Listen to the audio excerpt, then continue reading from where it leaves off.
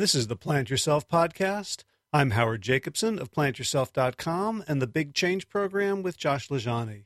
This podcast is part of my mission to help you live a gorgeous and graceful life. Two quick items of business before we get to today's episode. First, this episode comes with a transcript, thanks to Tracy Scharf. And there's a whole bunch of transcribers now. There's like 4 or 5 people who have volunteered to transcribe episodes. Some were one and done, and some are ongoing. If you would like to help contribute to the transcription effort so that people who are deaf and hearing impaired can also benefit from this podcast, you can do it by volunteering to transcribe episodes, past and future, and also by sending some cash so that I can pay transcription services if you aren't nimble on the keyboard like I'm not. Just drop me a line, hj@plantyourself.com, and let me know your pleasure.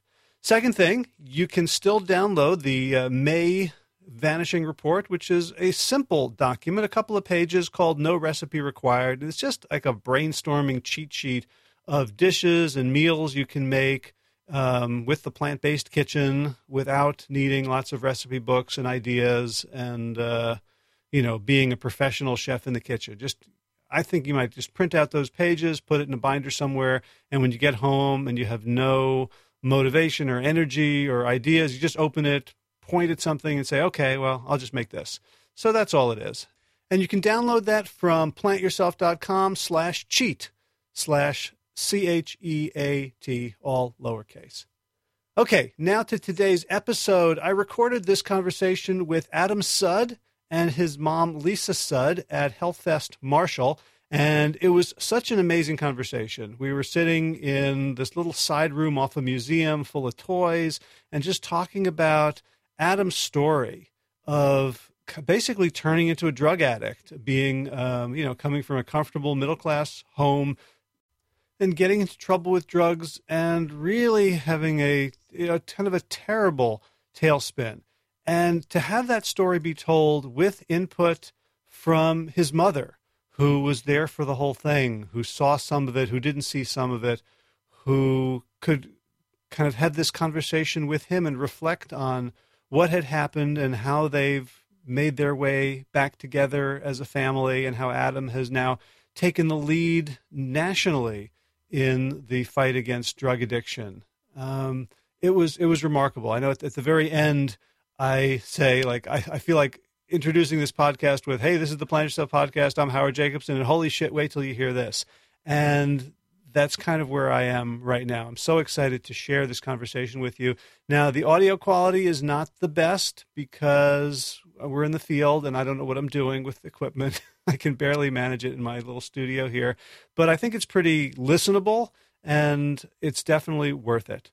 So without further ado, Adam Sudd and your mother, Lisa, welcome to the Plant Yourself podcast. Thank you so much. I'm happy to be here. Yeah, and here is like a children's play area at this art museum in Marshall, Texas. Yeah. There's teepees, there's stuff on the wall, the Discovery Village. There's if we get bored, there's looks like a big tray of stuffed animals. Stuffed animals, yeah. So and we got a treasure chest of toys. Oh, Brio! Can you guys just do this and I'll play? Yeah. So we're a little giddy and playful, and you may hear the listening audience may hear the door squeak because we could not find any WD-40. Yeah. Even though Adam brought his mother, and I thought mothers are supposed to be prepared for everything. But I'm really excited to do this interview, and I'm doubly excited to have Mom's perspective. So, Adam, why don't you just start by telling us kind of the origin story, of you. So, the story starts a long time ago, really. I mean, I got to go back to when I was young, and I'm a 7th generation Texan, and I'm a Jew, and I grew up eating, burgers and barbecue and bagels and blintzes. That's all I like to say. I ate the diet of my culture, and my culture was a Jewish culture that was combined with the standard American diet, and emphasized by Texas. And I ate this food, but when I was young, I had a lot of friends. I played sports. We're gonna use the train set to raise up the mic. Yeah. So I played sports. I had friends. I felt really healthy. I was an active kid. When I wasn't in school, I was outside. When I was outside, I was either playing baseball. If it wasn't baseball, it was football. If it wasn't football, it was basketball or rollerblading. And I didn't go inside until my mom called me in for dinner. That was my life growing up. But the other thing about my life was, I have my relationship with my dad is kind of interesting because he and I had I had an amazing childhood. I had an incredible childhood where my imagination was developed by my mom, and my idea of what it meant to be a man was really well personified by my father. And my dad is my superhero, and as a kid it was even more so. And I felt even more connected to him because his father had passed away at such a young age when my dad was only 25 to colon cancer. And it was a shock to my dad. From my understanding, he doesn't really talk a lot about the time period of my grandfather's diagnosis to his passing, like the time period, how quickly it was. But I don't think it was that long of a time, if I'm right. It was a little over a year. A little over a year, so it went pretty quickly. I think that was really, obviously it was a very traumatic experience, but from my understanding of my dad is that incident shut him off emotionally and made him fearful from that point on of people who he's very close with, people that mean a lot to him. That there's a real possibility that at any moment they can be gone. And if he's going to watch them doing something that is detrimental to their health, detrimental to their life, he's going to become critical of it. And that happened for me as a kid because when I was young, like any young kid, I liked to eat junk food. But I got criticized for it. And I remember as a young age becoming a closet eater. My mom would make the Pillsbury... here it comes. No, here it comes. The Pillsbury cinnamon rolls every morning for breakfast. Not every morning for breakfast. Are those ones that you sort of pop the... Yeah, exactly. I love those. Yeah, you twist it and then it pops. And then it pops and then they just sort of like... Right. Out, And they would always fight over the one in the center because they would do it in a pie pan. And the one in the center wasn't burned. I used to... I think it was just the dinner rolls. I used to actually like eat one of them raw, like literally. Oh yeah, I would grab little bits of it and eat it raw before she put it in. Yeah, they were great. But so we would sit down to breakfast and they'd be like, "All right, you guys can have two. That's it, two." And of course, you can't just have two. These things are amazing. And even as a kid, I ate a lot. So we'd eat. I have two, and then as we were getting ready to go to school, I would come into the kitchen and I would grab a few extra and I would run back to my room and I'd eat them in my room, or I would eat them in the dining room in the dark. And at the time, I wasn't aware what I was doing, and that I was doing it in the dark. I was hiding myself. I was hiding my behavior. There was a fear of being caught because what I wasn't doing was okay, and therefore I must not be okay.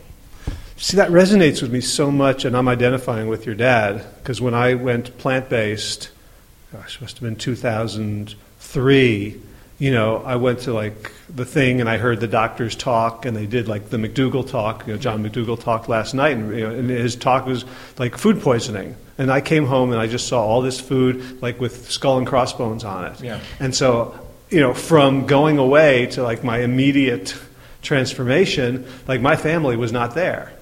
Yeah. My kids were young and I immediately, and I wasn't so subtle about my criticism.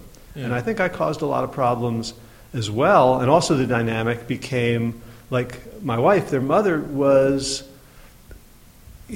she believed me that this was a better way to eat, but she also saw the emotional damage. She was much more sensitive to it, and I think my two kids and her kind of colluded, and I'm wondering if you had that sort of dynamic as well. I remember having conversations with my husband, and I would say, Jim, you're going to turn them into closet eaters. Let me have some cookies. Let's have cookies in the house. Let's have biscuits. Let's have these things so they can learn moderation. They can learn how to eat a what I considered then a healthy diet, a healthy lifestyle, but know how to moderate so they don't feel like they have to go hide it. So I think we definitely, had that same, I guess there's always one, but it's interesting because now that I'm following Adam a little bit on his journey and becoming plant-based myself, he's turning into his father in the sense that now every time I go to eat something, he goes, Mom, did you read the ingredients? There might be oil in that. So now he's kind of doing the same thing. It's a little different, though, because she came to me asking for help. Yes, I did. There was a big difference. And here's the thing about what you're talking about, how you would say you had conversations with Dad saying that I'm afraid we're turning them into closet eaters. Let's have the food in the house. The food isn't the problem. The food isn't the problem. The problem is the message and how it's conveyed. And my opinion is, if you have kids and you're worried about, how do I tell them, or if they are eating a lot of fast food now, how do I say we're not going to do this anymore, and I don't want you to do this? What you say is, look, what my job is here as your parent is to keep you healthy and to help you make the best decisions. And I'm not talking about anything I'm talking about is not who you are as a person. I'm talking about the behaviors I would not like to see you engaging in, because those things could cause you to get sick. And that's what I want you to know, is that no matter what, I love who you are as a person. This is about behavior. These behaviors are not going to be okay in the house because they promote disease and they cause me to be afraid. Yeah. So it sounds like, I think with me as well, that with your dad, it was the message was sort of wrapped up in a trauma that he experienced, and so it came out in a hypercritical way, in a hypercritical, twisted, like the love kind of got lost in the sort of the translation, in the fear. Because what he was saying, that was his way of saying I love you, was to say, moment on the lips, forever on the hips, so to speak. And it affected me because, like I said, it made me think that there must be something broken or wrong with me for wanting these foods that aren't okay. The other thing that happened was I was very young. I think it was maybe 12, maybe even younger, that I was diagnosed with ADHD and put on medicine. And it wasn't ever really explained to me what ADHD is, what the medication is, why you take the medication. It was like, you have ADHD, here's the medicine, you take it. My understanding of that is there's something not right about you. This medicine fixes it. Therefore, it sort of set a precedent for me that when the world says to me there's something wrong with you, I have to find a substance to fix it. I have to look outwardly for a pill. That medicine is going to be the answer to all of life's problems. That don't worry about it, because if there's something about you that people don't like, there's something else out there that you can do. There's a substance you can take to fix it. Yeah, and the thing that was wrong with you wasn't like a limp. It was like getting sent to the principal's office. It was I didn't fit in. My way of thinking, my way of existing didn't fit in with the environment, and therefore, and look, in terms of ADHD, what we're talking about is most of the time you're talking about multiple symptoms caused by multiple factors. So you have your genetics, your brain chemistry. You also have the food that you're putting into your body and how it affects that brain chemistry. You're talking about the environment in which you live in which you learn in as a child. What type of learner are you? Do you fit into the school system of learning? All these factors that go in to create symptoms that are then diagnosed as ADHD. And the problem with the medicine is it treats every person the same way. And to treat everyone who is suffering from a condition caused by different unique factors with the same medication, it's just a lazy approach to treatment. It's just this sweep it under the rug type of thing. And not only to treat it with a drug, but with a mind-altering amphetamine. You're putting a mind-altering amphetamine into a child who has a developing brain. And I think that that's kind of dangerous. But like I said, it changed the way that I looked at myself. It was like I was going to wait for people to tell me what was wrong, then I was going to find a substance to fix it. That was sort of my thinking, was never to be okay, not to never be okay with who I am, but I can judge myself on who I am once I hear from somebody what's wrong with me, and I alter myself to fix it. So, what was the effect of the ADHD medication on you, like globally? So, like in middle school, I was a defiant kid, anyways, because like any kid. Let the record show Mother is smiling. So anytime they said, "Oh, you're taking your medicine," of course, it was like I would take it if they forced me to, or I would just find some way to get rid of it because I just didn't want to take it. Why?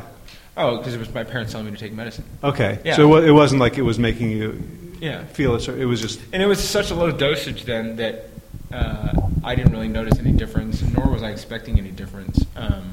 And that was through middle school. But in high school, at the time, what was Ritalin was the prescribed medication for ADHD became Adderall. Adderall came out, and it was the new super drug for this, and so my medication got switched. And I was taking it, still taking a low dosage of it, something like 10 milligrams a day. And I remember in my freshman year or sophomore year of high school, a friend of mine, it was a weekend, him saying, "Are you coming out to this party this weekend? You got to come out. It's going to be like one of the best ones of the year." I was saying, I can't, because I was always behind in my schoolwork, and I said, I can't. I got so much work to catch up on, and they knew that I took Adderall. They asked me, "Well, don't you take Adderall?" I said, "Yes." He said, "Well, why don't you just, if you take a bunch of it, you can stay up all night and get all your work done. So why don't you come to the party on Sunday night, just take a bunch of your Adderall, and you'll get it done." And I thought to myself, well, if this medicine does that, why don't I just bring it to the party, and I'll take extra to the party. And so that's what I did. And man, I'm telling you, the minute I used it as a recreational drug, I was instantly hooked because that movie Limitless? Yeah.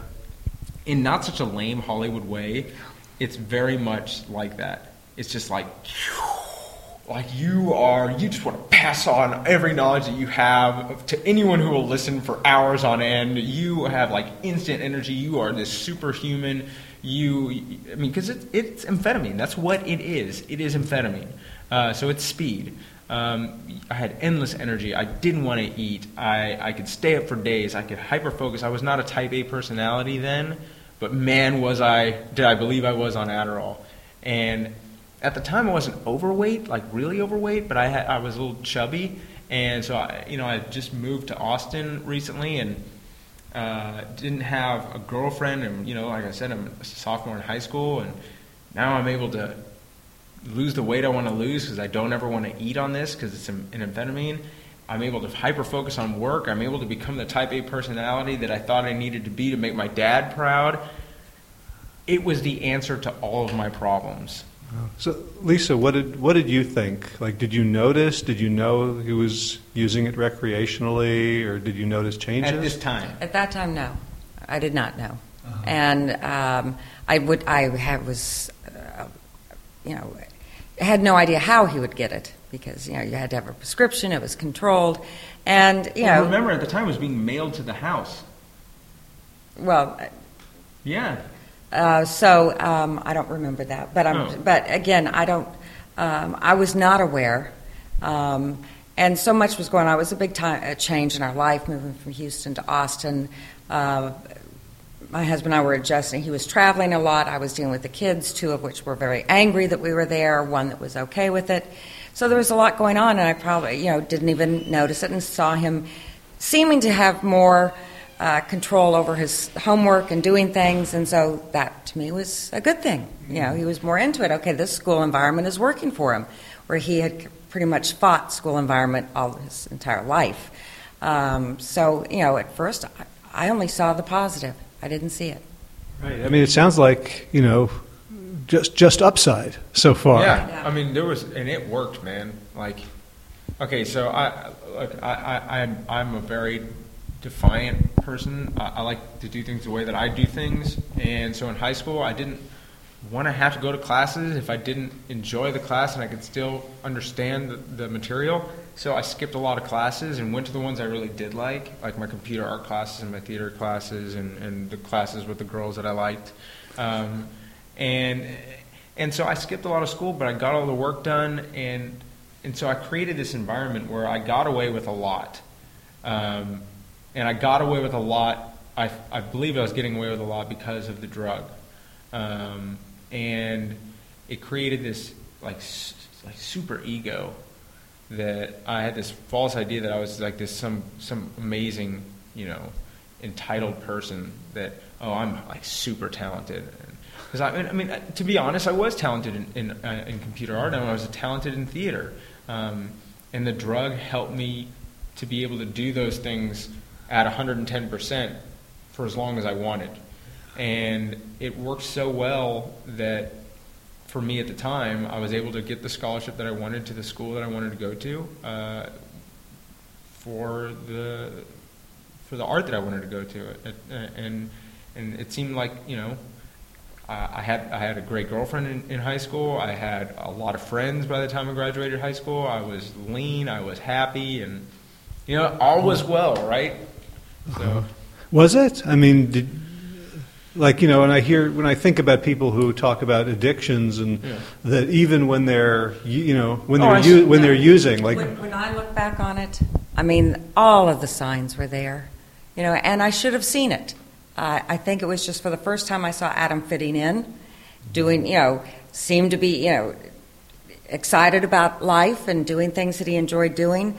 But when I look back on it, because it happened so quickly, you know, I missed a lot of signs. Oh yeah, and I mean a tremendous amount of signs. I was depressed as an individual because I was struggling to know who I was. I'm an identical twin. Who in high school you're trying to find out who you are as an individual, and that's kind of difficult when you have someone who looks exactly like you and does everything that you do and likes the things that you like, and so there's that tension of, no, this is going to be my thing, this is going to be my thing, and so that created tension. Even though my brother Bobby and I are incredibly close, and we always have been, but I had a lot of depression because I didn't know who I was, and who I was so strongly tied to being on this drug.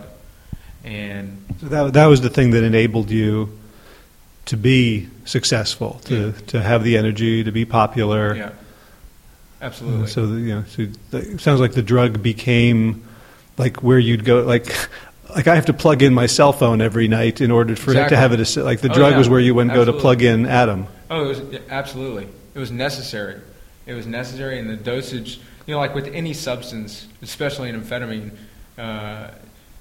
you quickly become habituated to it. You quickly adapt to the dosages, and it has to keep going up and up and up and up and up, and until, you know, in high school I was taking a lot. I was taking like 100 milligrams a day in high school to get through the day, and then in college, that's when like things really, because I'd been on it I've been abusing it at that point for almost 4 years at that time, and it really takes a toll on your metabolism by that point.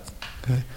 So I want to go back to the earlier thread of the Pepperidge Farm, the Pillsbury, right, yeah. The Pillsbury pastries. Sorry, that wasn't a product placement. Nobody wants to be placed. No product wants to be placed on this podcast. That you were eating in the dark, secretly, and now Pillsbury, you know, is one thing to eat secretly, but like taking drugs, taking vast amounts, it sounds like. I don't know what percentage of your allotted Adderall you were actually consuming. Like, did you know you had to keep that secret? Oh my God, yeah. And how did you manage it? How did you swing getting those amounts? Well, I would steal it from the medicine cabinet, and like my mom caught on that there was pills going missing, and she started hiding the medicine in different places in the house. But if you're a drug addict, the one thing you're really good at is finding drugs. Okay, so there is no hiding place in your house that is safe from a drug addict that you live with. So I'd always find it, and I would take extra. And I would, keep it in a Ziploc bag in my room, and I would hide it because no one hides things better than a drug addict. But I mean, how did you keep getting prescriptions? Oh well, look, if I ran out early, I ran out early, and I would buy some from friends at school, and then I would just go back to my doctor and get my regular prescription, because as long as there was no indication of a problem, that's fine. If I ran out early, I bought from friends or whatever. So did the doctors ever evaluate you and check up and make sure it was? No, look, man, this was. Well, he even lied to them and to us. So he wasn't trying to get extra prescriptions from the doctors. He would try. Sometimes, luckily, the doctors would say no. Yeah, but that happened later. In Right. high school, let's you remember, weren't taking as much in high school. I was still taking a lot, but the signs of the addiction turning bad, turning negative, hadn't happened yet. So it seemed like on Adderall, everything was fine. Everything was working. Let's just keep giving it to him. It's working. The miracle of modern The medicine. miracle of modern medicine was taking place right in front of our eyes. Let's keep going. And as long as there was his health is really going to shit. Look at what's happening to him. Or, he's calling other doctors trying to get medication. I've had enough with him. That's a felony kind of thing. As long as that's not happening, why would they be suspicious? There was no need to be. There was nothing to be suspicious of. We had yet. no idea. I mean, I knew I had to keep it hidden. Yeah. I knew I had, because I knew he would try and take some from his brothers, so I kept all the medicines, and would just hand it out, as needed. So you were the only one in the family taking it? Using. No, his twin brother also at the time was taking. Did you talk to your twin brother about it? Yeah, all the time. He knew. He knew because at the time he knew that we were taking it recreationally at parties. I mean, like pretty much. So he also. Yeah, but he didn't know that I was doing it like as much as I would do on the weekends every single day. He did not know that. Not in high school. So, from what I know of twins, it's really hard to keep a secret from your twin. Was that like, a lot of emotional energy going into that secret? Not really, because it was just my thing. It's just the one thing I never let him know. I mean, we didn't sleep in the same room in high school, so it wasn't that difficult to keep secret. Gotcha. It's weird because I'm having a different kind of experience of this podcast than I think I've ever had, which is when I'm talking to my guest. Adam, you and I arranged this. I'm always like identifying with the guest. Mm-hmm. And in this case, like Lisa, you're here, and I can, people can't see your expressions as Adam's talking, or as you like I see a real sort of, I don't know if it's like guilt or sadness. Like I'm really empathizing with you, and I just keep wanting to say, there's no way you could have known. It's okay. I understand. I totally get it, and I just wanted to kind of, express that I feel like you're holding a lot, and this journey must be incredibly poignant for you.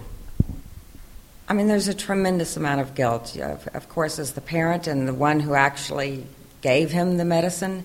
And there's a lot of anger at myself as to maybe his life could have been totally different. He wouldn't have had to go through all this pain if I would have just been more aware. And how much of this is my fault as a parent for not being aware and seeing all the signs, which are so easy to see when I look back. But I can't change the past. And I think that's as much as Adam's had to go through a journey to repair himself and get strong and get off all the meds and change his life and turn it around. I, as a parent, through this, also have had to go through a similar path in the sense of shedding the guilt because I can't change it, trying to understand more so that I can deal today, not bringing that guilt along with me today and not overcompensate for it, but also to accept responsibility so that I can move forward and interact with my other siblings and, But no, there's a part of me that just wants to get out of the chair, go outside, and say, I can't go through this. This is too hard just to talk about it and bring it all back up. But I'm so proud of Adam. I'm so fortunate that he went through this, that had the wherewithal. Some of the learning that we gave him along the way, I think, did pay off. And the strong, responsible human being that we always hoped he would be did come out in the end on the other side.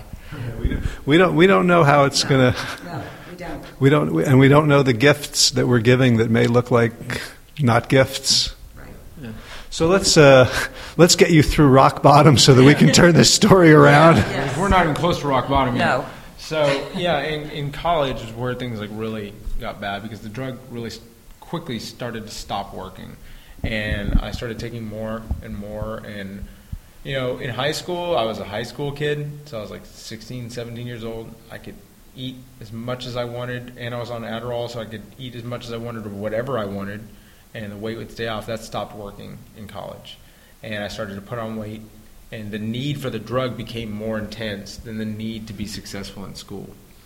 And I started doctor shopping, which is where you have multiple doctors prescribing the same medication without each other knowing about it. And did you figure this out on your own, or did you talk to other people? How does a drug addict get good at being a drug addict? I mean, I just, I don't think I actually it's not like I went online and was like, how do I become a good drug addict? I just, I went to another doctor and I wasn't filing it under insurance. I would just pay out of pocket, and there's no insurance, there's no paper trail. There's no way for them to know. And so I went to this other doctor and, started getting Adderall from that doctor, as well as getting, Adderall from my regular doctor, who was prescribing me the medication normally. And it just kept getting worse and worse, and I couldn't control it. And the weight started to really get out of control. And at some point, I was failing classes, and I decided, look, I got an amazing opportunity to work on a movie, because I was in art school studying film and animation. I got an opportunity to work on a movie in Austin with some really cool guys like Luke Wilson and Will Ferrell and all these guys back in Austin. I'm going to drop out of school. And because here's an opportunity for me to work with movie stars. I'm going to drop out of school. But the real reason was I didn't want to have to deal with school. I could be back in Austin, where I knew my friends who had the drug that I liked, and I'd be making money and be able to get more. Uh-huh. And I worked on the movie. It was a great experience. And after the movie was done, I got another job, but quickly lost it because my situation just became unmanageable. So did you do a good job on the movie with Luke Wilson and Will Ferrell? Yeah, I did. And he and I still talk every now and then. He's a great guy. And he was really amazing on set, of knowing that it was my first time working in the movies, and he and Dave Buchel, the other producer, allowed me to experience the magic of movie making without letting it be ruined by the bureaucracy of movie making. And they've been really great. When I was living in Santa Monica, I would see Luke Wilson a few times, and he took me to a movie premiere with him, and we had coffee a few times. He's just a great guy. And so at the same time as you're living the dream, right? So you're into art and movies, and here's two comic heroes, and one of them sort of takes you under his wing a little bit, and you're getting feedback that you're doing a great job. Something else, something fundamental is crumbling. It's crumbling, yeah, and it crumbled fast, because after that, the weight within a few years of losing my job, I became a hoarder in an apartment. I became a fast food addict, and I became an obese, severely struggling drug addict. To where my 24-hour day looked like this. I would get up in the morning. I would go to a place called Torchy's Tacos. Get 4 to 6 potato, egg, and cheese breakfast tacos with a large Coke. For lunch, my first lunch, I would go to McDonald's and get a double quarter pounder, supersized double quarter pounder meal with an extra double quarter pounder. For my second lunch, I would go to Whataburger and get the honey barbecue chicken strip sandwich with a honey barbecue chicken strip sandwich meal with extra large fry and extra large soda. For dinner, I'd order an extra large pizza from Papa John's with beef on it. And then around 3 in the morning, I would go back to Whataburger for 4 other breakfast on a bun sandwiches with sausage. During that day, drink probably 16 regular sodas, and on top of that, take 450 milligrams of Adderall. Okay, so I'm just doing the math in my head. We're up to somewhere between 8,000 and 10,000 calories a day. Yeah, it's insane. I'm sure any parent sitting at home and listening to this is saying, where were the parents? I was 25 years old. No, but I'm going to say, the problem is you were 20. Yeah. All right. But when he came home from college, and, obviously we said, well, and at that point, no idea of the total abuse of the medication. We said, if you're dropping out, and it was on the quarter system. So I said, well, if you want to take off this quarter and then go back. And I'm guessing as a getting to be a very, very good drug addict, he had a really convincing story and exciting, and this is a good career move. Right. Everything made total sense. He could make it sound like it was the perfect thing. So he was also an adult. And as much as I had an inkling that there was a severe problem going on, there was no way for me to get him to accept it, to acknowledge it, to ask for help, and I would try. I would see him come over, and he'd be sitting there, and the legs, you could tell he was about ready to crawl out of his skin. He would smell. He had no social life. And this was not my Adam. This was not the boy that I sent off to college, or the young man I sent off to college. And all I could do was try and be there and try and talk to him, which he would always go, no, I'm fine, I'm just, okay, so I put on weight, never acknowledgement, and wouldn't, if I approached him on that, would shut it down. So all I could do was wait and pray that he would someday come and ask for the help that we were ready to give, and to keep him safe as I could. Yeah. So every time he would leave the house angry because we had tried to confront him on something, and he would tear out in his car, I just prayed that I would see him again and that he would be okay and someday ask for the help. We did cut him off there was no support at all coming from us financially, hoping that, thinking that the only way we'll get him to accept the fact that he needs help is to hit what we considered rock bottom, so that he would finally ask for help. Yeah. I'm feeling empathy for what I'm guessing, I'm probably projecting, but maybe not, like an incredible feeling of like this vortex of helplessness and like self-questioning. Like, how did, we're a good family, we don't beat him, and like we did everything right, we gave him birthday gifts, and what happened? Like, you go through that, and what you finally realize is that it's not anything in particular that you did as a parent. What it took me a long time to figure is I can't fix it. It was his problem to fix. Could you tell when your mom made that decision, when she stopped trying to fix you? Oh, I haven't stopped. I just understood it. I thought you were going to say, could you tell when your mom was like struggling with I don't know what happened, but I just got to keep them safe. She never stopped trying to fix me. I'm working on that. That's part of my journey. Interestingly, I think the last attempt that they did was they wanted to. They offered me the opportunity to attend the Engine 2 immersion, the very first Engine 2 immersion, back in 2010. And my dad approached me saying, look, Whole Foods is doing this thing with Rip Esselstyn, and I want you to go, and I can get you in. You got to go if you're willing to. Now, I was very afraid of my dad's disapproval at this time, so I said yes, and I went, and I listened to everything that was being said. I agreed with it all. It all made sense, but I was very much a drug addict. And I was a drug addict there, and I was using my drugs there.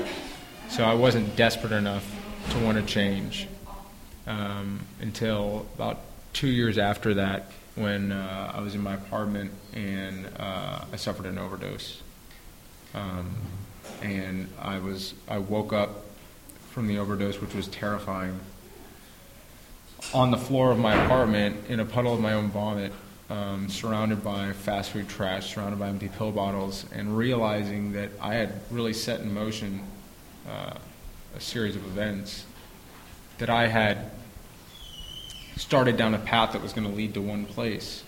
And that place was my mom and my dad asking themselves for the rest of their lives why their son felt he needed to eat and drug himself to death. Should we pause it here? Excuse me? Is that session's probably over? No, let's 35, 55. But you might have to. You need him to speed up to get closer to present day, or Okay. Are we recording now? Yeah. You can add it. Okay. Yeah. That was going to result in my parents spending the rest of their lives wondering why their son had to eat and drug himself to death. And more importantly than that, I realized that since this was a lifestyle disease, addiction is a lifestyle disease, my obesity is a lifestyle disease, that there's really only one rock bottom, and that is if I had died from that overdose, that would have been rock bottom. Rock bottom I is did death. not want that rock bottom. That wasn't.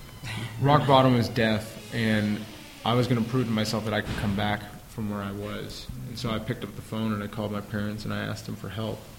And I didn't admit to the overdose. I didn't even admit that I was a drug addict. I just said, I need help. And 2 weeks later, they checked me into rehab, which is terribly uncomfortable. The first 24 hours of rehab are really, really dehumanizing. Even when you voluntarily walk in, they got to search you. They got to do like a strip search of you, where they medically examine your body. So the assumption is you're completely untrustworthy in your current condition. Yeah. And then they do medical tests, and not only had I not weighed myself in probably 4 years, so not only did I find out that I was over 320 pounds, but I also found out that I was a type 2 diabetic with high cholesterol and blood pressure that was so high that they had to monitor me every morning because they were afraid I was going to have a heart attack the first week, which was probably the most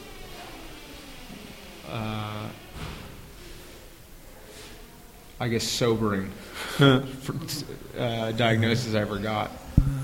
It's interesting that the scene you describe, while very, very personal, is so archetypal. Like I can picture it in a movie. I'm wondering whether you had so many opportunities to say, boy, this really is unacceptable, and there was like a movie scene that you woke up into. Yeah.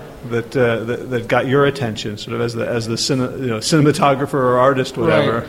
Yeah, that is interesting because it's kind of cliche, right? But the doctor told me this, and I remember looking at the doctor, saying to him, being very ashamed of the fact that not only am I a drug addict, but I'm approaching morbid obesity, if not already there. I'm just like contributing to the standard American system of disease that is, as my dad has mentioned, that chronic Western disease is bankrupting the country, which made me feel bad about myself as a person who was sick and obese. But you really think you were thinking that way? I was. So like all of a sudden you're taking on like the entire problems of the Western world are your fault? No, but like that I'm part of the problem. Yeah. Your mom just expressed a little surprise at that. I'm like shocked and amazed that you would think in that way. Like for me, I would think I'd be so solipsistic and so just focused on myself, and you have this impulse that I think it may not have been helpful, but it's really coming from like a beautiful place. Like I don't want to be part of anybody else's problem. It's not only that I didn't want to be part of. I guess it's interesting because I didn't want to be part of what my dad thought was the problem. And I remember asking the doctor, saying, are you worried about this? Because I needed, the doctors are very soft in their delivery of this. Like, well, you have type 2 diabetes. Mm-hmm. Your blood sugar is, almost 400. We're going to put you on some meds. We'll see how it goes. Mm-hmm. And it's like, it sounds like, here's a piece of candy. You'll be fine. Shake it off. And I'm like, so I like to know what the hell is the problem. And I said, are you worried about this? And he chuckled. He goes, yes. I was like, well, then can you please be serious with me and not talk to me like I'm an infant and tell me, what are the chances of me ever going off this medication? And he goes, I think if you put in, I think I've seen people, if they put in a lot of work, they might be able to go on half their medication in 2 years. And, right? First of all, yeah. Right. And I walked out. And I told him, I said, well, you might as well call my therapist because I'm not going to any of my sessions today. I was so upset. And he said, that's fine.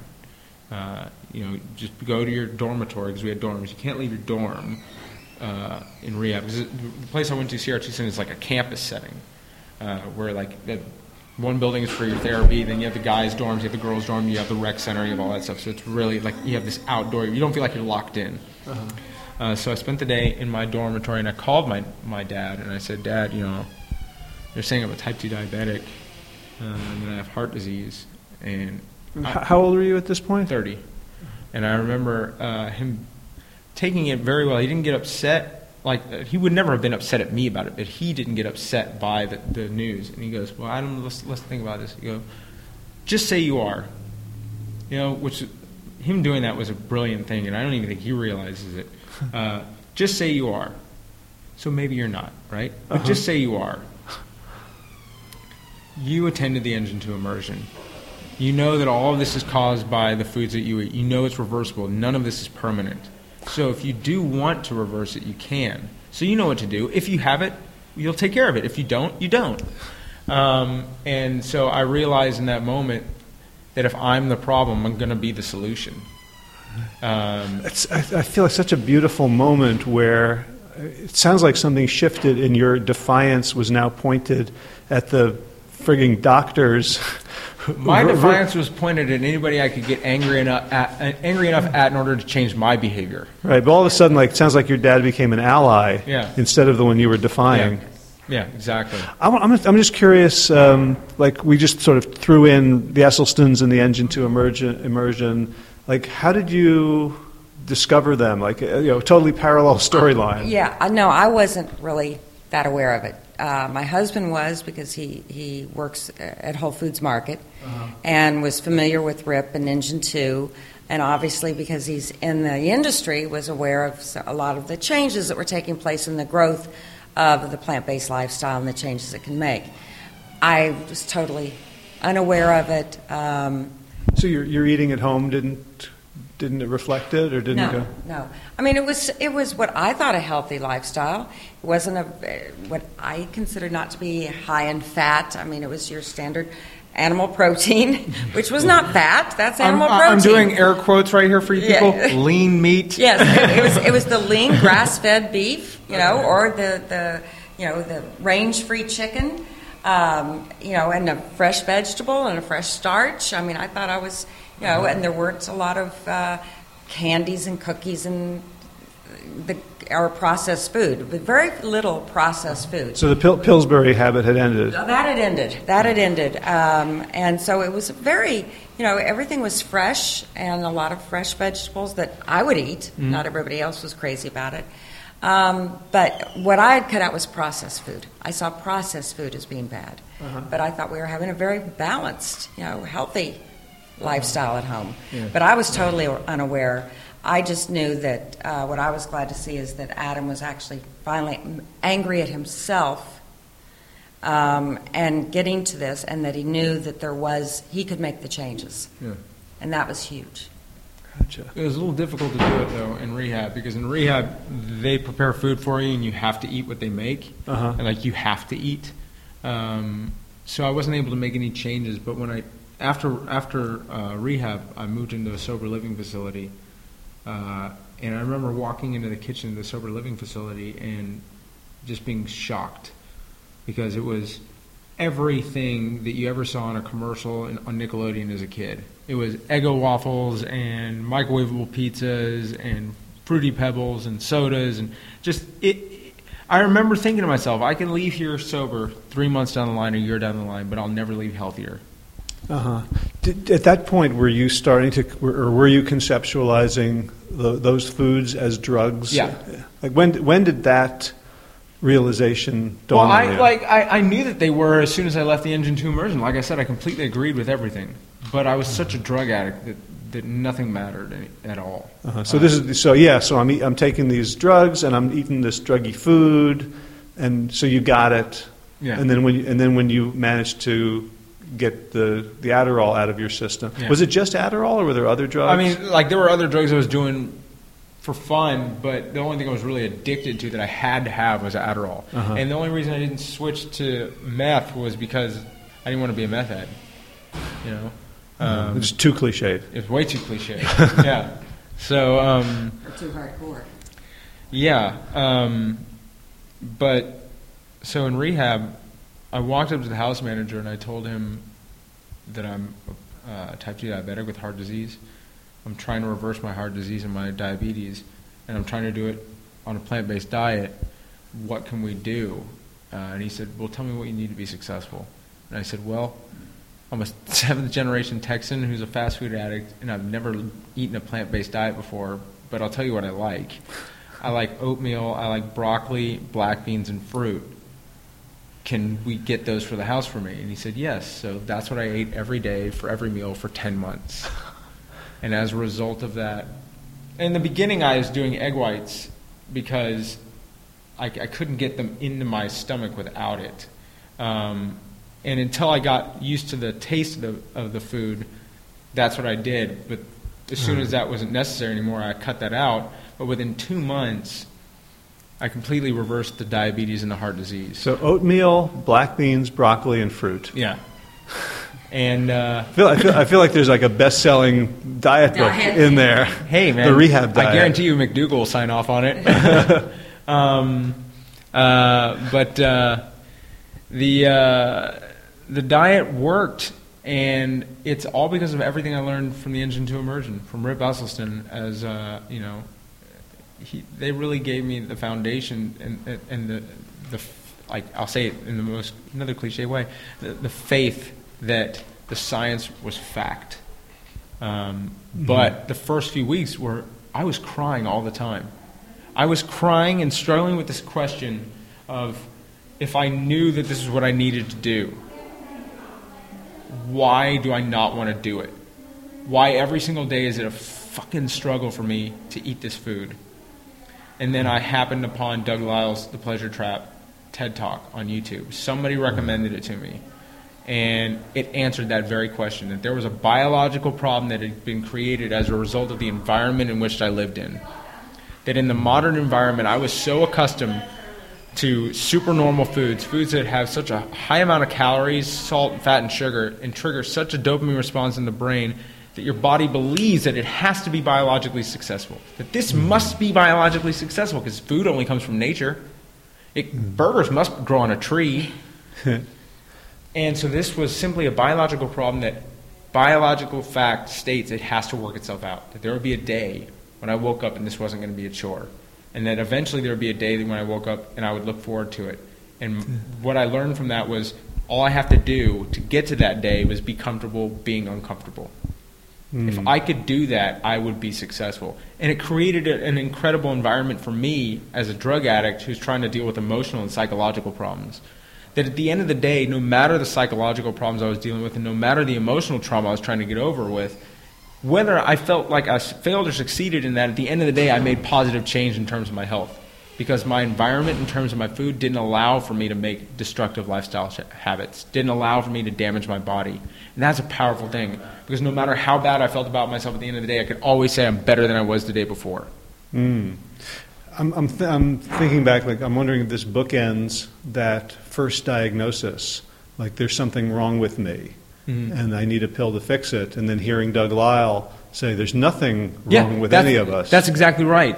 One of the most powerful statements I think Doug Lyle says without actually saying it in his talk is that, you know, that feeling that you get when you're trying something new or you're trying to lose weight. Like I know that feeling of feeling hopelessness and feeling shame and feeling like you've fallen so far from who you are and that there's just something broken about you, that you'll just never like this way of living because I just must have to eat these destructive foods because it's the only things I like.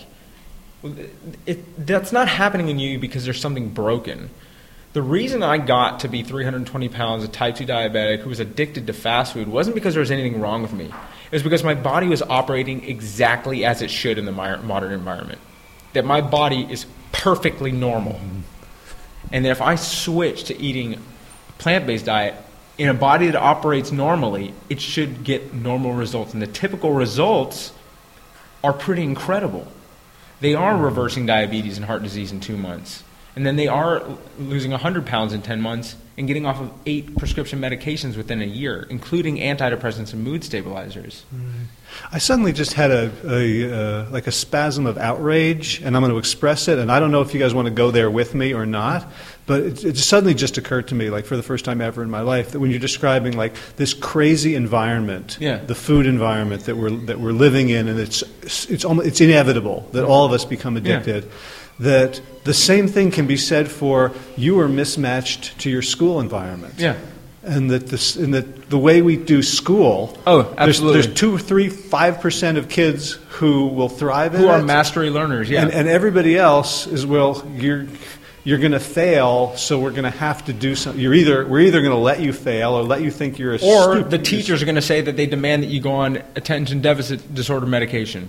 Right, so that they can manage their class. Yeah, exactly. Oh, that's a whole another podcast. Yeah. You know, of how I think our modern day public schools, even some of the private schools, are failing our children. Yeah. Trying to, because I know when Adam and his brother started school, they loved learning. They still do. But they loved learning. They were excited about it. They wanted to shout it out, and that was part of the problem, is that they didn't believe they had to raise their hand. If they knew the answer, they shouted it out. And I think that Adam, he went through this constant struggle of trying to feel good about himself, but every day he was in a place that he didn't feel good. Yeah. So. Yeah, the school system is. But that, like I said, that's a whole nother. Yeah. Well, I mean, yeah, probably not this one, but I'd love to. I'd love to do that one because I've done the research on the ADHD meds. Oh, yeah, they're terrible. It's shocking. Like the outcome measures upon which they get improvement are all sort of classroom management issues. Teachers report that their kids are more compliant, they're more docile, they have less energy. But it's not just the teachers. I think a lot of parents, and I pray that I wasn't one of those parents thinking, well, if I give Adam this pill, he'll be easier to manage. Because he wasn't hard to manage. It wasn't that. I just saw so much potential in him that wasn't coming out in school that I thought the pill would help. But I think a lot of parents are also very negligent in doing the homework and making sure that this is the best method to help their child grow and achieve their highest happiness is by taking this pill. But it does make them, they're much easier to manage. They're not hyper. They're not going all over the place. You don't have to actually learn how to parent. Unfortunately, it's a medication, so it's treating the symptom. Right. Which means that we're never getting to the root cause of the problem, which is actually caused by several different things. Yeah. One is, am I in the right learning environment for me? Two is, how am I fueling myself in order to create the right brain chemistry and the right sustainable energy? I mean, when you think back of when you were talking about the Pillsbury, and I had no idea that the food that I was giving him before he would go to school covered with sugar, and the Fruity Pebbles or whatever, the breakfast cereal. I always tried, okay, I'm making eggs and, we're going to have something good and healthy. But I was giving him all the wrong food. Yeah. To go off to school and be able to sit at a desk and listen and be attentive. But I had no idea, and I didn't even know where to go look or that there was another way of doing it that worked for me. Yeah. It's the way I grew up. I went to school. Right. So, I mean, I think you're very much a victim of all the forces that we know about that are trying to keep us, dumb and docile and consuming. I guess I don't like to think of myself as a victim. I think that's... Well, I just never took the initiative to find out that there was a better way. Well, you were a mark, let's say. Well, or I was just, there were plenty of things in life I challenged, and I stood up and I guess be an activist about. But when it came to that, I didn't think that there was another way. I would make sure they had good food. They weren't eating macaroni and cheese every night. Right, but what he's saying is that you believe that because someone told you that was right. And they knew otherwise. Right. So, and I didn't challenge it. Yeah. And I fell right into the same. And I'm not saying that anybody else that hasn't come over to the plant-based lifestyle is living in this la-la land, But it's a journey. It's something we all have to individually seek out and learn on our own when we're ready. Right. But I think for me, the point is, I don't care what people do. I like them to make the decision based on good information. Yeah. So, like, if you hadn't gone to the Engine 2 immersion, you might have. What would have happened? You would have gone to rehab, and then what? Yeah, you probably would have been back in rehab because you would have. I had absolute plans of going to rehab, getting back to square one, which was like reset the drug dependency and get right back on it. Like that was my plan, because I was going there to fight the depression. And the drug addiction, I could, as long as I got back to square one, I could control it this time. Like that was the idea. But then I got the diagnosis and was like, regardless of whether I get the depression under control, I'm going to die of the food. and death was my rock bottom. I didn't want that. I'm like, to this day, I'm very afraid of death. I'm just like super terrified of it. So what happened then? You did your the sober living program on your four food groups. My 4 food groups. Let's like raise this trajectory. Let's get happy. Yeah. So like I said, I lost 100 pounds in 10 months, and within a year, I was off of every medication I was put on in rehab, which was 8 prescription medications for both chronic disease and mood and behavior disorder. How did you find doctors who were willing to take you off the meds that they think you're supposed to be on for life? Well, it's interesting because I went to my endocrinologist at month 4, and I actually stopped taking the diabetes medicine at month 2 because the medicine was making me very hypoglycemic. So again, a little defiant. Well, I mean, like it's hard to operate when your blood sugar levels are in the high 50s. So, I was like, forget this. I can't see the guy for another 2 months. I'm just not going to take the meds. This is not making me feel good. Like walking around outside, bursting into dizzy sweats doesn't feel good. So I stopped taking the medication. I went to see my endocrinologist, and I remember his face because he didn't know that I'd stopped taking it and didn't know that I switched my diet to a plant-based diet. Looked at me and goes, "Oh my God, the medicine's working!" Like he had this look of shock on his face, like he never intended the medicine to work or had never seen it work. And I said to him, "Well, I don't really know if that's true." And he goes, "Well, no, we're gonna let you start taking half the medicine now." And I said, "I don't want to do that." He goes, "Why?" I go, "Because I haven't been taking it for 2 months." "What do you mean you haven't been taking it for 2 months?" "Well, I switched to this plant-based diet, and my blood sugar's been getting way too low on the medicine, so I just stopped taking it." And he looked at me and he said, "Oh, well, that makes a lot of sense." And now, look, I wanted to be like, well, why would you not tell me this day one? But I got to think back to who I was when he met me.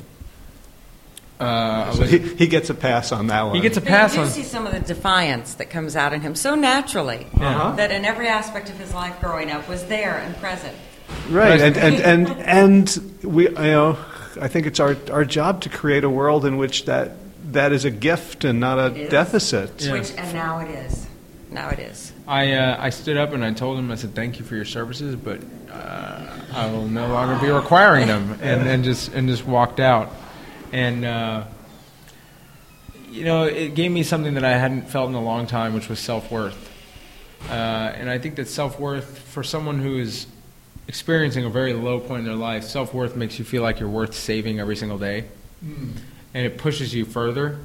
And especially the recognition that eating a plant-based diet, the meal on a plate was an act of self-care. It was an act of self-love. It was me saying to myself, I matter today. My health matters today. I'm choosing today to make health and recovery a priority. I'm choosing today to be sober. It made my affirmations actions. That my affirmation of sobriety wasn't just a gratitude in the morning, which I do, but it was also a repeated action on a daily basis. And I think that that's a powerful thing. So was your approach to sobriety informed by like 12-step? That's what they wanted me to do, but I didn't. I didn't like the 12-step because they kept talking to me about things I had to avoid. I don't want to avoid my old life. I want to live my new life. And so I'm not looking at every day as what do I have to avoid? What do I have to avoid? I'm looking at every day as what do I get to experience? What am I using now to enhance my life? But not forgetting the lessons you learned through that struggle.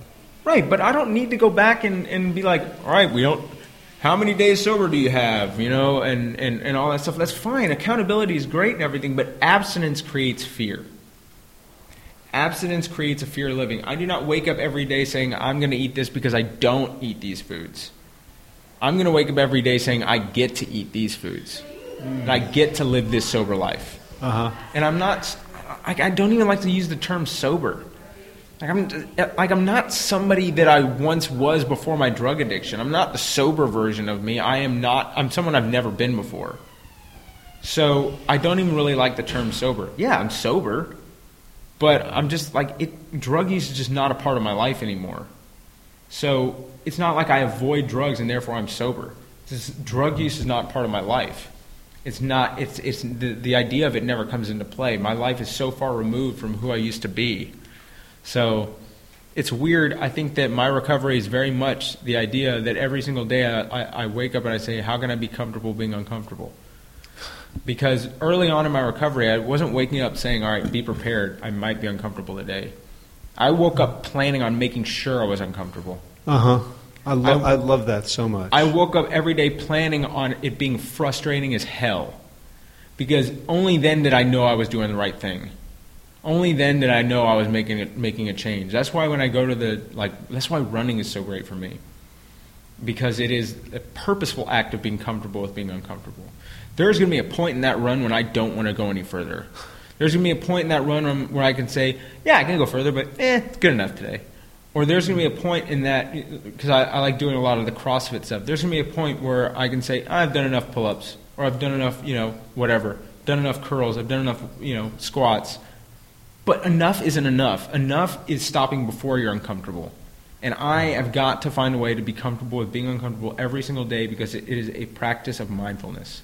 It is me being present in the body.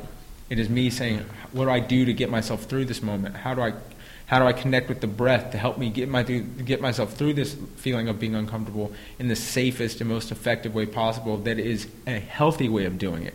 Like, don't break through it, move through it, Like, if you punch a wall really, really hard, you're going to break your fist. You're not going to get through it. But if you slowly push on that wall with enough force, finally that thing's going to come down.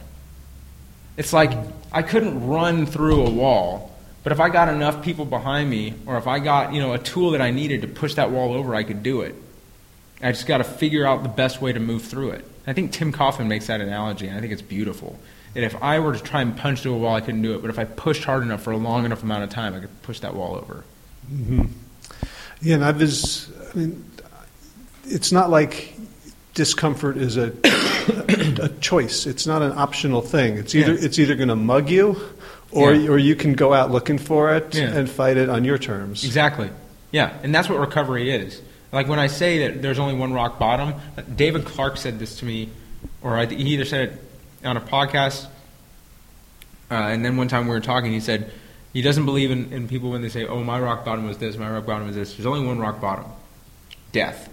Especially when we're talking about addiction, because addiction is a lifestyle disease. I believe it's the same way as type 2 diabetes. I was a type 2 diabetic. I had the disease of diabetes. It was caused by my lifestyle. I stopped living that lifestyle. I switched to a lifestyle that reversed that disease. I don't have it anymore. I'm not a diabetic. If I start eating Twinkies every single day and burgers like I was, guarantee you that disease comes back. I was an addicted person who was struggling with addiction. I switched the lifestyle that promoted it. I no longer suffer from the disease of addiction. Guarantee you, though, if I start using my drugs long enough, I'll become an addict again. I don't see myself as an addict to drugs. I see myself as having an addictive personality because, let's face it, that's what human beings are. The average human has 60,000 thoughts a day. Do you know what percentage of those thoughts they have that are the exact same the very next day? 90% of your thoughts that you have today, you will have tomorrow. If we're not creatures of habit, what are we? I mean, come on. That's what I am, and I'm very much addicted to this new lifestyle. But I'm not a drug addict anymore, and I don't consider myself the idea. Like, that's the other thing about AA is, and they say, once an addict, always an addict. Well, do you want me to come back here and tell you that I'm an addict every single day and say that I'm still suffering from addiction? I'm sorry, I'm just not with it. I don't agree. I love that because this gets very, very controversial, probably worse than the school conversation. Oh, yeah. But the stats on AA recidivism are pretty miserable. It's not an evidence-based program. No, it's not. And the other thing is, as a drug addict who nearly died on the floor from an overdose, I'm going to tell you right now, the deadliest substance abuse on the planet is the standard American diet. It is the most abused, socially encouraged, destructive substance on the planet that is given to infants on a daily basis. And we are addicting our kids at a very young age. And let's look at the statistics. We're going to lose over 1 million people this year to the standard American diet. All overdoses from all drugs combined this year are 55,000 that are going to result in death. 55,000 to 1 million. Right. Which is more deadly, the 55,000 or the 1 million people as a result of substance abuse? Right. And I'm hearing the echo of how we began this conversation with your dad Yeah. And saying like it's okay, we need to have some cookies in the house, and like on some level there's a contradiction there, right? But on this other level of like if we're all addicted to something, and we're addicted to our thoughts, and we're addicted to our fears and our traumas, and we don't kind of like go and chase them down and try to, when we learn how to be uncomfortable, then we get to transcend the demons that are twisting us. Yeah, absolutely. So let's bring it home. You're now giving back to the world. Can you talk about your work? So I work for Whole Foods Market Medical and Wellness Center in Austin, Texas, at the global headquarters. It's a fully realized clinic. We have 2 doctors that are primary care physicians. We have 2 health coaches, a behavioral health specialist, and an acupuncturist. And we service the employees of Whole Foods Market and their families. And the purpose of it is to very much based around the idea that plant-based nutrition is the key to reversing disease and creating health and wellness. So you come in, and let's say you're a type 2 diabetic. You come in, the primary care physicians treat you. They get your numbers. We do your lab work, and they put you on the medication. But then they also require that you work with a health coach, like myself, or Lisa Rice is the other amazing health coach. And Andy Jo is also there. She's on maternity leave. She just gave birth to her son Hank, who looks just like her. Thank goodness. Sorry, Mark. But and I will work with you for an hour every session to help you adopt a plant-based lifestyle so that you never have to walk through our doors again. And it is about preventative medicine, and it's pretty incredible. And I also work with Engine 2 as a speaker at their immersions, like the one that I attended, and there are other events like Plant Stock. What was it like to do your first Engine 2? It was terrifying. After it was terrifying, but also like the full circle. It was amazing because Rip and I have become close friends. Whenever we travel, we stay in the same hotel room together, and like the whole slumber party. We geek out on plants and TV shows, and he's really become a close friend and mentor to me. And just to be able to give back to somebody who, at the time, I didn't know what he was offering because I was such a selfish drug addict. And to be able to bring a unique voice and message to a program that I got so much out of is, in a small way, me being able to say thank you to him every single time. Because I know for certain that there's a possibility I might be sober without the tools that I learned from Rip, but I wouldn't be happy and healthy. And the other half of that is that, I don't blame my mom or my dad. I don't blame my mom or my dad for my drug addiction or my obesity or my heart disease. But what they are responsible for is being the heroes that I needed them to be when I needed them in order for me to save my own life. And more so than for me to have a relationship with my parents, which I do, I have a relationship with my parents like I've never had before. I was such a terrible son for so long that I feel so good to finally be the son that they deserve to have. And to be that for them is in some way the only way I think I could ever thank them. So, because I don't know if I'll ever forgive myself for the way that I treated them when I was really in some really bad stuff. But being able to make sure that my mom and my dad live a plant-based lifestyle and are around to hopefully see their grandkids is going to be, hopefully that'll be good enough. So. We need to do a product placement for Kleenex here. We're all streaming. Sorry. We all got something in our eyes just now. So I know when we talked over the phone, I think it might have been just after Plant Stock last summer after we met.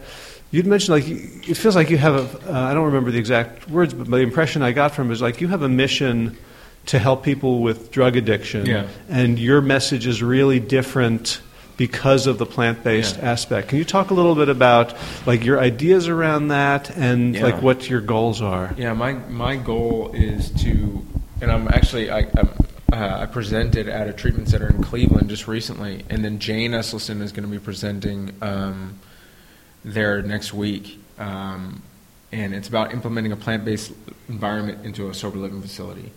We now know the only diet that's ever been proven to improve mood states is a plant-based diet.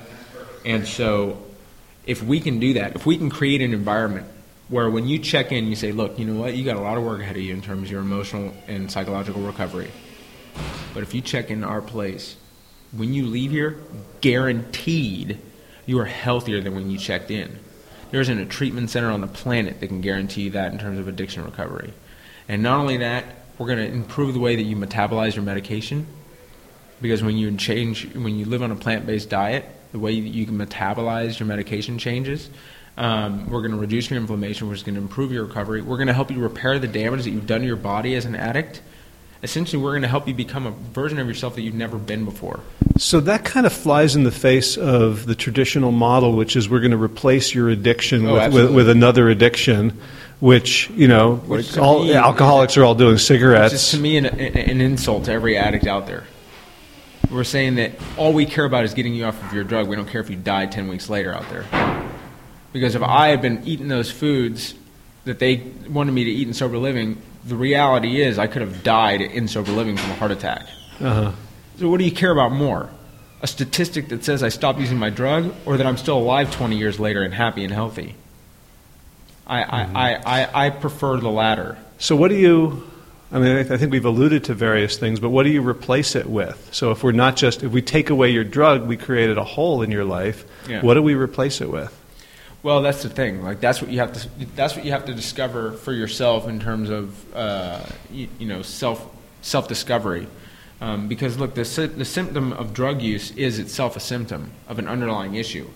Whether you're masking a childhood trauma, whether it's whatever it is, that's something you have to discover in terms of your emotional and psychological recovery. That's a therapeutical thing that has to happen. But we can build a foundation around the idea that every day can be about self-improvement. And you want to emotionally eat on a plant-based diet? Be my guest. Eat all the plant-based foods you want on a plant-based diet. Emotionally soothe yourself with plant-based foods. You're still going to make positive change. Uh-huh. It's not going to set you back. You want to eat 5 pounds of sweet potatoes a day? Have at it. It's just 2,000 calories. Right, it sounds like for you, and the message you're putting out there is, you know what, get addicted to some level of discomfort. Mm-hmm. Yeah, absolutely. And because that's where the tools are developed for self-soothing. The only reason I felt I needed the drug was because I wasn't comfortable with who I was as an individual, and I wasn't ready to be uncomfortable enough to discover who I wanted to be. And so I just took a pill that made me a version of myself that I thought was good enough, and made me feel like that doesn't matter. I can personify these bullshit qualities, and being off the drug was so uncomfortable, and I wasn't comfortable with it until I found a way to feel like I made positive change on a daily basis, to where I knew that the very next day I wasn't going to be the same person I was the day before, and that was because of the foods I was putting into my body. And there's a change that happens, like I can't even explain. Like there's an awakening that occurs, and it's like I didn't get into it for the animal rights things, although I am very much an animal rights person. Where I would walk through the grocery store, and the meat section was an area I avoided. I think David Clark again said this thing. The meat section was an area avoided, and very quickly it became dead animals. The way that I moved through the world was not the same way. The way that I saw the world was not the same. And all of that started with the change on my plate. And I really believe that the simplest change on your fork can make the most profound change of your life, to where even the way that you see things in the world are different. So, yeah. Wow. I want to come back to you, because we talked a lot during the hard parts of this. This must feel I must. I'm guessing that there's some element of like redemption for you, knowing that Adam is changing the world, and he couldn't have done it this way if he hadn't gone through his journey. I don't know if I would use the word redemption.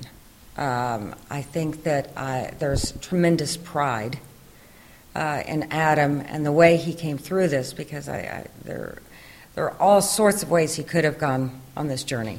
But I feel very fortunate that he chose, and it was his choice, the plant-based lifestyle. I will say that in retrospect, looking back, I think that the lifestyle that he has chosen has ensured this life that he's having right now. He's healthier. He's clear in thinking. He has a purpose.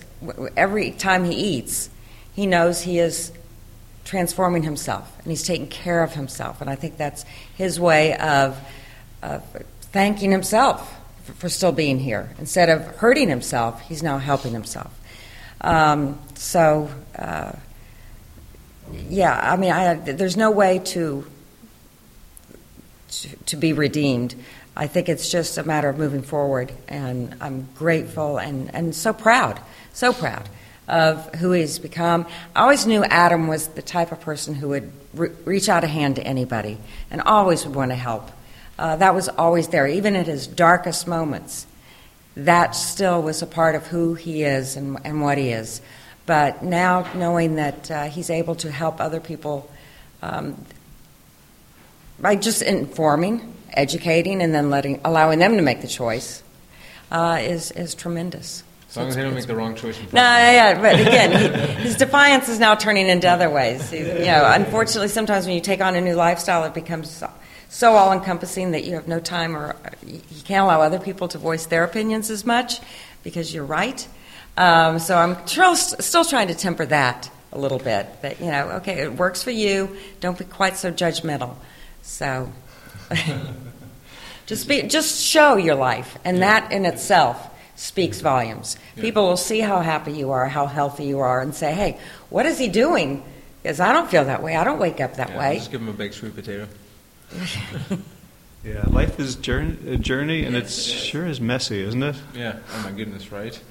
That adds. Yeah. That adds. Messy is not bad. Messy is not bad. Yeah, but it is. We grow as long as hopefully you grow. Yeah. Well, Lisa and Adam Sudd, I can't tell you how honored I am to have had this opportunity and to be able to share this with the world. I'm already thinking about, like, usually I sit in my little office and I just type out notes that become my show notes, and all I can think of is, like, I'm going to start this intro with, like, this is the Plant Yourself podcast. I'm Howard Jacobson. Holy shit! Wait till you hear this. Like, this is going to be so valuable and important and meaningful for so many people who listen. Oh, awesome. And I'm just so thrilled that we got this opportunity. Oh, thank you. Thank you. It's been a pleasure. Let's go get some burritos. Plant-based, right? Plant-based, yeah. And out. If you enjoyed this episode of the Plant Yourself podcast, please subscribe and leave a review on iTunes. I'm in an iTunes review drought. I haven't had one for over a month. So if anyone's out there listening and you find value in this and you want to take a couple of minutes and give back, that would be awesome. For more information about the Big Change Program led by me and Josh LaJaunie, visit bigchangeprogram.com. And be sure to check out the show notes for today's episode with links to everything we talked about at plantyourself.com/209. If you're new to the show, you can catch up on 208 archived episodes over at plantyourself.com. And if you get the podcast, but not the weekly-ish newsletter, The Big Change Bulldog, you can sign up and get the no recipe required cheat sheet at plantyourself.com/cheat. Thanks to Tracy Scharf for transcribing this episode of the podcast. And thanks also to Plant Yourself podcast patrons Kim Harrison, Lynn McClellan, Anthony Disson, Brittany Porter, Dominic Marrow, Barbara Whitney, Tammy Black, Amy Good, Amanda Hatherley, Mary Jane Wheeler, Ellen Kennelly, Melissa Cobb, Rachel Behrens, Christine Nielsen, Tina Scharf, Tina Ahern, John Filkanovsky, David Bizek, The Mysterious Michelle X, Elspeth Feldman, Victoria Dolomanova, Leah Stoller, Alan Christensen, Colleen Peck, Michelle Landry, Josina, Julianne Rowland, Stu Dolnick, Sarah Durkis, Runs with Circus, Kelly Cameron, Wayne Pedersen, Leanne Peterson, Janet Selby, Claire Adams, Tom Franzak, Jeanette Benham, and Gila Lacerte.